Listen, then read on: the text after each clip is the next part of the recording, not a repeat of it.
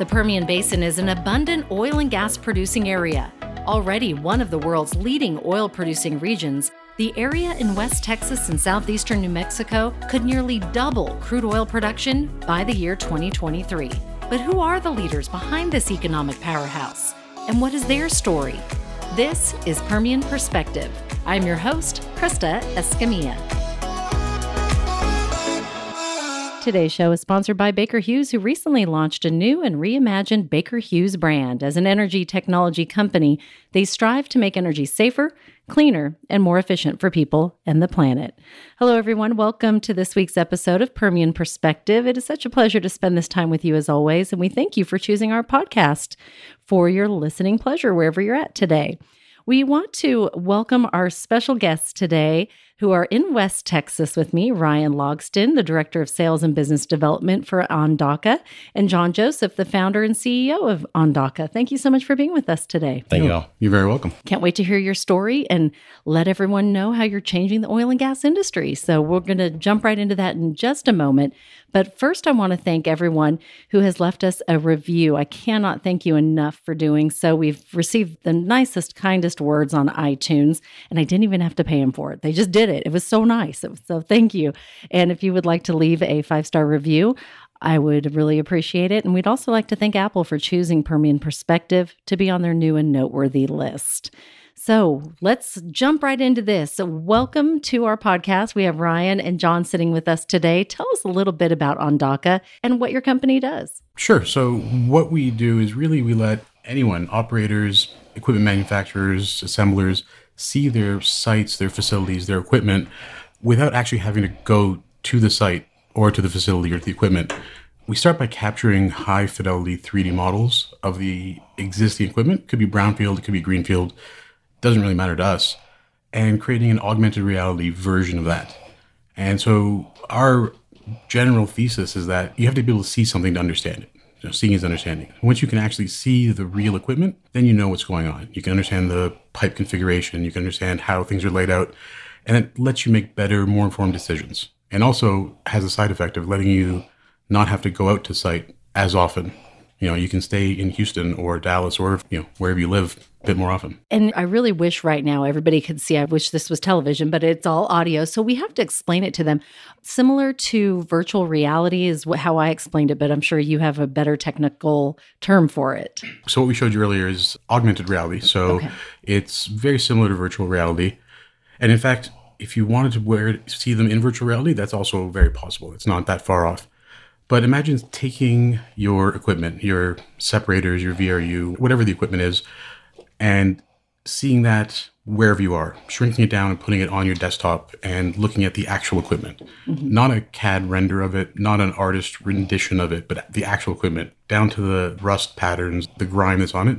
The real thing. That's what we're talking about. It really is interesting when you see it. And I have to ask you, what is your oil and gas background? I know, Ryan, you've been in oil and gas for years. 15. So tell us a little bit about how you see this really benefiting the oil and gas companies here in the Permian. So when I was first introduced to Ondaka as a consultant, I've been in operations pretty much my whole life. And being able to manage my people and optimize my service, I could see this being a huge platform where you're actually bringing the piece of equipment into the shop, boardroom, whatever, and discussing what the tasks are going to be for that day. Or is my right side the same as your right side? Right. I get a lot, for guys that are out in the service industry, they get a lot of questions, and you have your qualified guy that you want to keep at home or, in the office, not running out 3 hours, 4 hours to go to the field to show somebody a small widget or piece or bolt or a procedure on how to do something for some of their more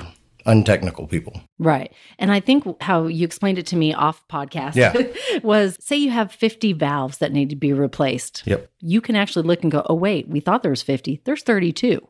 So now we know we need to bring in 32 valves that need to be replaced. So your accuracy and your timeliness is going to improve, and you're not going to waste the time of going out there, seeing it, then going and purchasing the valves, and then getting them replaced. So really, you're cutting about a month's time off. Yeah. So we start with building these 3D models, and that lets you see what's out there, and you can save the time of understanding what's there without traveling back and forth. Mm-hmm. That's great for things like site reconfigurations, equipment installation, that sort of thing.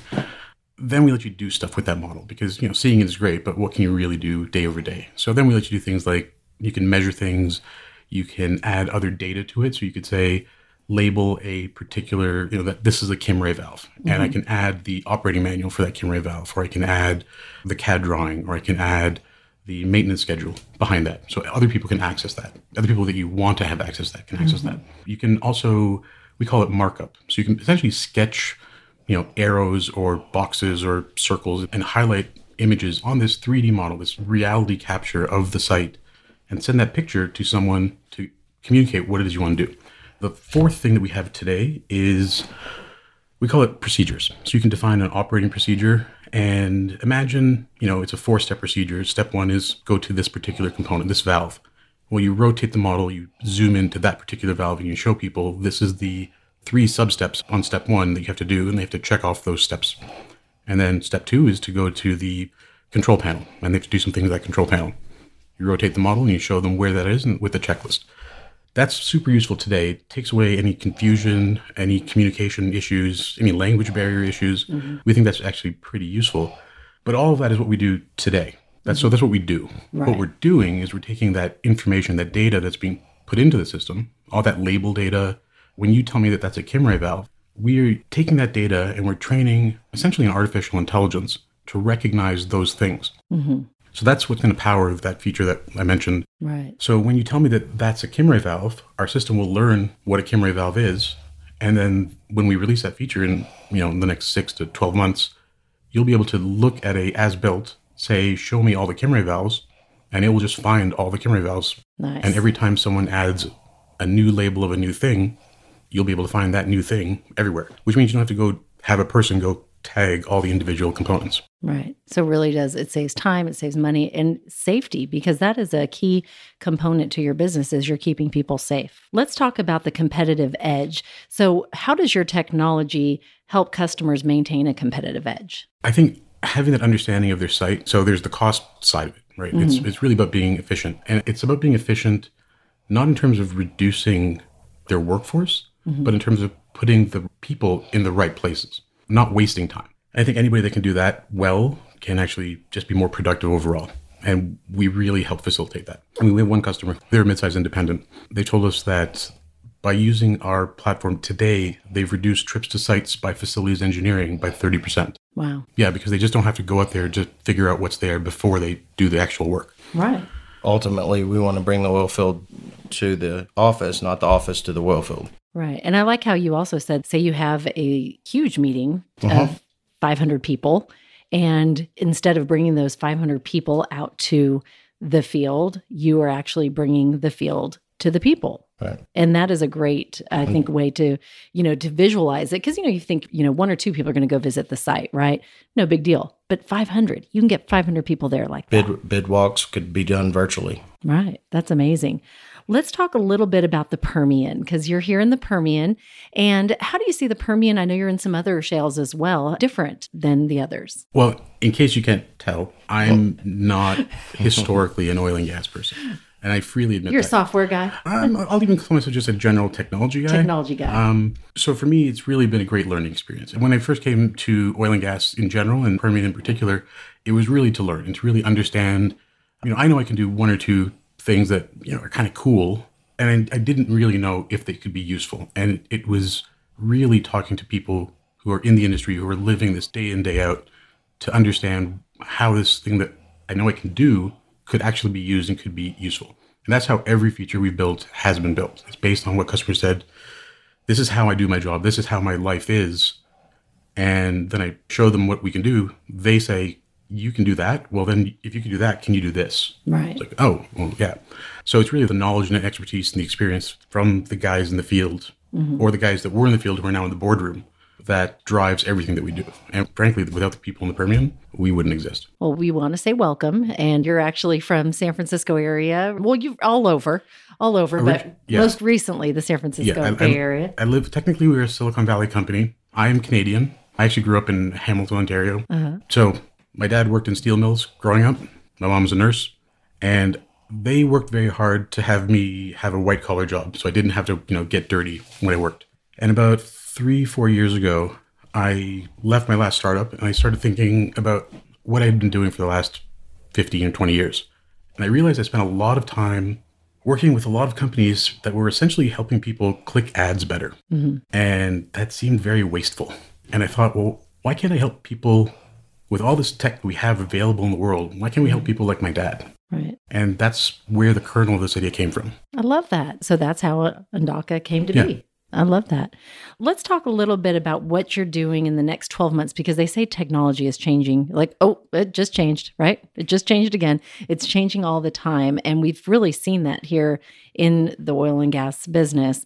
Where do you think it's going in the future, and how can Ondaka help people? So I think the missing link is the data, right? So the way you consume the data, whether it's your laptop, whether it's an iPad, whether it's a set of glasses like a HoloLens or some other AR glasses, that'll change. That'll always change. And the adoption curve of that will depend on the particular company and how quickly they want to adopt.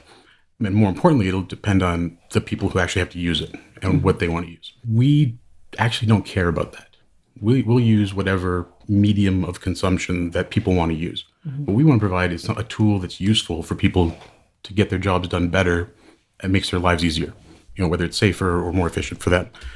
Which is why we don't just go into the C-level and sell down and try to mandate that this is how you do things because it's a better way to do things. Because if you do that, no one's going to use it. We actually prefer to go in bottoms up and show the guys in the field, this is what we can do, and get their opinion on it and have them champion us up the chain because they want to use this tool. Ryan, what's the number one question that customers ask you when they're considering putting your software or using your software in the oil field? So that's a funny question. Did you just run across this question yesterday? No, it's a question that we get hit with all the time, and it can go into 1,000 different realms. I mean, we can cover manufacturing, we can cover asset management, HS&E, facilities engineering, operations. The platform, what I like about it is it's very diverse, and it's all touch and click. It's point and go. There's no code that you have to learn, no special keystrokes. It's very user-friendly. And I think that's where everything is going. So if I had to, what question does a customer ask? It's more, what can't we do? And, sometimes we have to kind of narrow them down to, let's start here and expand. What I like to say, let's crawl, then walk, then run. Yes. Because your imagination can go wild, and we can do it. But where do we start? Right. Well, very good. Because I think a lot of people that are, I'll go ahead and say it, I'm not scared, technologically challenged as myself.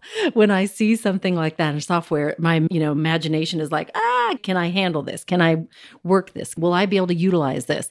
But you can, because you showed it, you put it in my hands, and then immediately it's just stepped away. And I was like, okay, I'm on a rig. I mean, how cool is that? You really can. You can really use that technology to benefit your company and to be more efficient and to save lives. Let's talk about that aspect, because I know you said to me that was really important. If you saved one life, then what's the cost of it? Yeah. Can you put a price tag on that? No.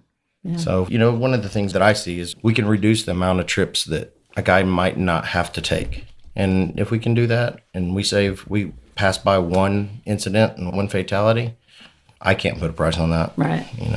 A couple of our previous customers, we've had them run some statistics on how much money they save just going to the field and their travel expenses and things like that. So. Right. So there's a lot of new companies that come out to West Texas. I'm sure you know that. And being a fairly, new company within 3 to 5 years, and I'm right there with you, we're going on our 5th year anniversary.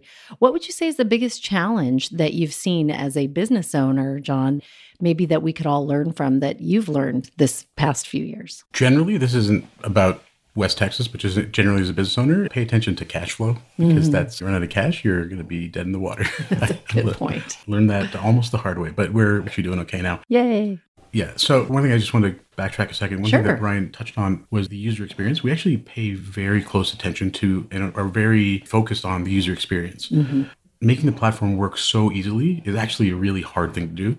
And we design it so that our users can use it so easily. In fact, I'll put $10 down right now that anybody could pick up our platform and start using it in 5 minutes with 1 minute training. Wow. And that's it. That's pretty impressive, because 1 minute is, it's pretty fast. And I'm saying anyone. I'm saying somebody who's been in operations in the field for 30 years who I have to teach them how to double click a mouse, I can teach that guy how to use it in a minute. Right. I mean, as long as I can teach him how to click a mouse. Right. Which you can. Of course. I know you touched a little bit on your dad and his background in the mills. How did you pick oil and gas as your main focus? So I had this idea that I wanted to do something. Mm-hmm. And I had this idea that VR and AR were cool, but in order for companies to make it work, the Oculuses and the Facebooks and the Googles of the world were all doing the same sort of thing, right. Paying developers to make games. And I was tired of games because I'd worked in games for a number of years. So there were enough games out there. Yeah, and frankly, I was tired of working in that world. Right. I thought a lot about that general space, and then I came up with this idea: what if you could change the nature of the equation? Instead of building expensive games, what if you could make things cheaply, like 360 videos? And I had this idea: well, what if you take a 360 video of, say, a tour of a museum? Mm-hmm. Well, who's going to buy that? Some people will buy it, but it's going to be really expensive. And you're only going to watch it once. Mm-hmm. But what if you could add data on top of that? If you could add data on top of that, now every school teacher could say, well, that's a tiger, and Timmy's project is on the tiger, and here's his project. Suddenly, a lot more people could use it. Well, that's interesting. And for about 30 seconds, I got really excited because teachers could use it, and artists and musicians and museums, and none of these people have any money. So that's a problem. So very pragmatically, I was like... But hey, it could be used for that, though. It definitely could be. But then I thought, okay, so let me put a pin in the idea, because the idea seems like there's something there. Mm-hmm. And I literally sat there and thought, well, who has money? Because I'm not very smart. And I doubt that. I think you're very smart. You don't start a technology company and not be smart. Maybe oil and gas has a little bit of money, and maybe mining has some money, and maybe construction has some money. And I realized there was all these companies that, living in Silicon Valley, most Silicon Valley companies don't work with most of these industries. And that sort of baffled me a little bit. Right. And then I just started talking to folks in these industries, and I got the most interest from people in oil and gas. And then I went to my first oil and gas event. It wasn't in Texas. It was actually up in Colorado. And that's when I learned a formative lesson. It was a summer barbecue. Mm-hmm. And a person who was I'm gesturing, he's about, 7 foot tall, about 12 feet wide. No, he was a big fellow. He saw me across this patio at this barbecue, and he walked directly over to me, and he said, so where are you from? Mm-hmm. And I said, I live in California. He said, you know what the problem with California is? And he got a little bit aggressive. And I looked up at him and I said, I would love to know what the problem with California is, sir. Uh-huh. He said, the problem with California is you got these punks coming out of places like Stanford, and they try to come out here and they think they can tell me how to do my job better than I know how to do it. Mm-hmm. And I got to tell you, it hasn't changed that much in the last 40 years. And it's not that different than when my granddad was doing it 80 years ago. And I realized in that moment that is the fundamental problem between most Silicon Valley companies and the rest of the real world. It's that there's this arrogance that a lot of companies have that they think they know better. And we fundamentally will never have that problem because I don't know better. I joke that I'm not that smart. It's actually, I fundamentally believe that because in this space, when I come to Midland, I am the dumbest guy in the room about everything oil and gas. And I'm actually proud of that because I shouldn't be the smartest guy in the room about that stuff. I can do a couple of things about a couple of things, but you put me on a rig, you put me on a pad, I'm terrified. Still learning, right? I'm still learning. What a friend of mine says, if you're the smartest person in the room, you're in the wrong room. Exactly. Right? Yes. And then I have another friend, I'm quoting all my friends now, but this other friend that she was just on the podcast, Jamie, and she says, be a learn-it-all, don't be a know-it-all. And I love that. Yeah, I love that quote. And she truly lives by that. And she feels that, you can always be learning. And just like you said, go in there and learn in those rooms. So I love that. Great advice. Since we're getting more personal, what kind of books and podcasts do you listen to? I always love to learn what business leaders and people that are immersed here in the basin are reading and listening to. Do you have any favorites? That's a good question. It's actually almost embarrassing because I don't really, I neither read nor listen to anything. We work. You're working and working and working. No, I get that. Plus your parents, we have, we were talking, we all have kids. So if you're not working, you're working on kid things. And if you're not with your kids, you're working. Yeah, I have read some different books. I think the last book that I read that was interesting, it was more of a sales technique book. It was called Pitch Anything. Ooh, I like it. I think the guy's name was Oren something. I can't remember his last name. Pitch Anything. It was just more about how to have conversation, how to really think about how you're having a conversation with someone and how, you walk into a big office or a big meeting room and how the entire structure of that office, that meeting room with that powerful person is designed to intimidate you and put them in the powerful position, and how you can actually break through that by being in the right mindset. Oren Clough. Oren Clough, yeah. There you go. So I read it and it was really interesting. And actually, I then tried some of the techniques in that book, and I was terrified when I tried them, and they worked. And I was like, oh my God, it was like discovering fire. So like I can do this. That's great. Well, thanks for sharing that. I love that. I love to learn. Every day I feel like I learn so much, and I love to hear what other people are reading. And then I can, when I have the time, listen and take a few nuggets and apply it in my business. So thank you. Yeah, no problem. Anything you want to share? No, ma'am. No? Ryan's like, I'm good. Let's go to the next question. How about a favorite quote, Ryan? Do you have a favorite quote you live by? Seeing is believing, really. That's a good one. That's kind of what we base our motto off of. Very good.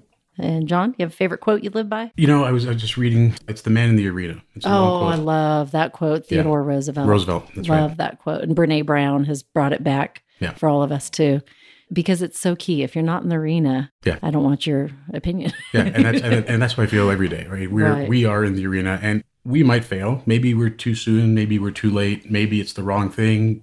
And I'm okay with all of that. I think we have something that's interesting. I hope we do. I hope people see that. I hope people find it useful. If I'm wrong, that's okay. But at least we're giving it a shot. Give it a try. That's right. You don't know if you don't try. Yeah. Right. Well, I want to let everyone know where they can find you. So let's give your website out and your social medias. So where can everyone find you if they have any questions? Sure. Our website is www.ondaka.com. It's ONDAKA.com. We're also on LinkedIn. I think it's just, if you search for Ondaka, you can find it. That's probably the best two ways to get it.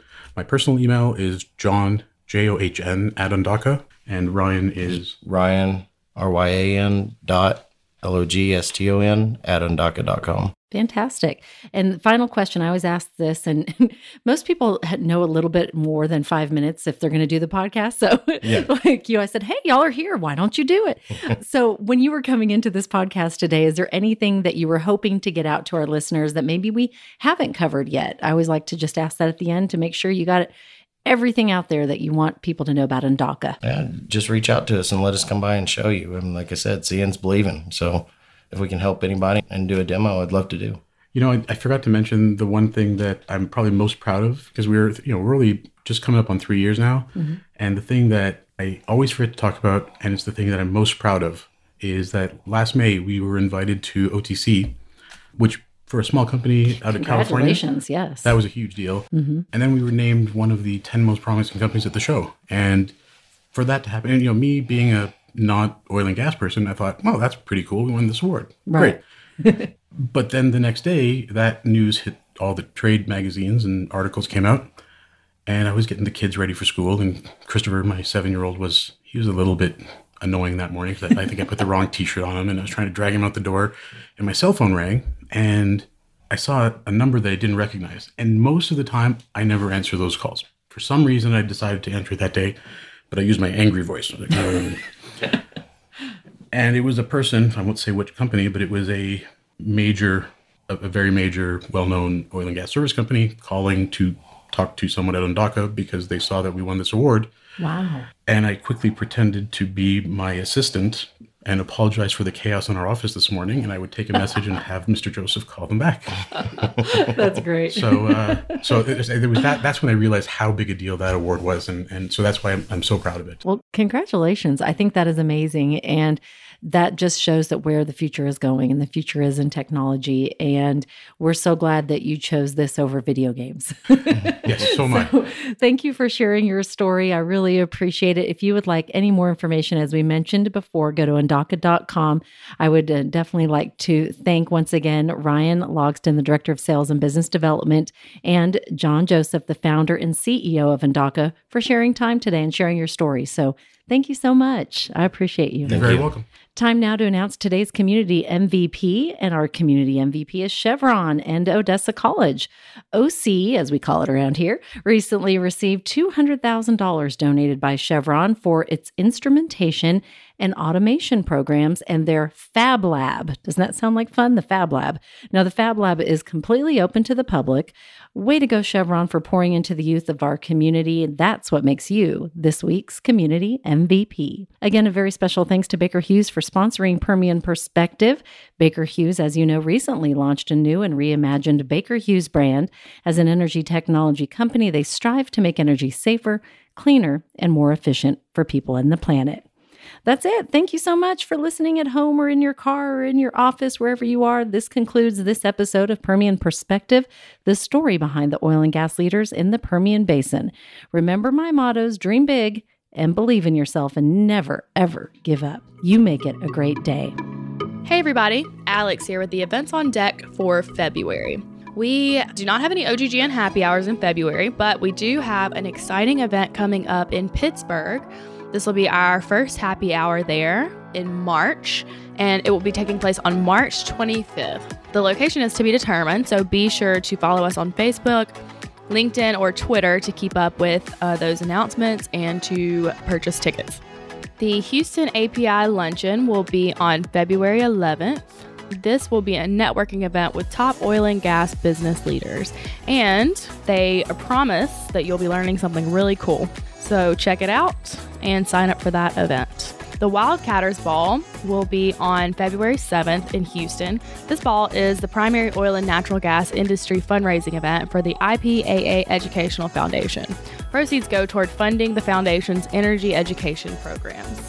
The API Energy Houston 3-Gun Chapter will be on March 20th in Houston. This event fills up really quickly, so make sure to get your team entered. The best way to do so is to fax or email the form with at least a captain's name as soon as possible. If you need to wait for a check, just notate that on the bottom of the form and send it on. We will be sending Mark LaCour and Patrick Pister to Scotland, to Aberdeen, Scotland, on March 5th for DokaruCon, which is the first event of its kind. It is a conference for creating high-impact sales in energy. And Mark and Patrick will be hosting a panel and recording a live podcast. If you're interested in attending this event, visit dokurucon.dokaru.com. And that is DOQARUCON. That's all for this month. Thanks for tuning in, and be sure to check again next month for more updates on OGGN events. Tune in next week for another episode of Permian Perspective, a production of the Oil and Gas Global Network. Learn more at www.oggn.com.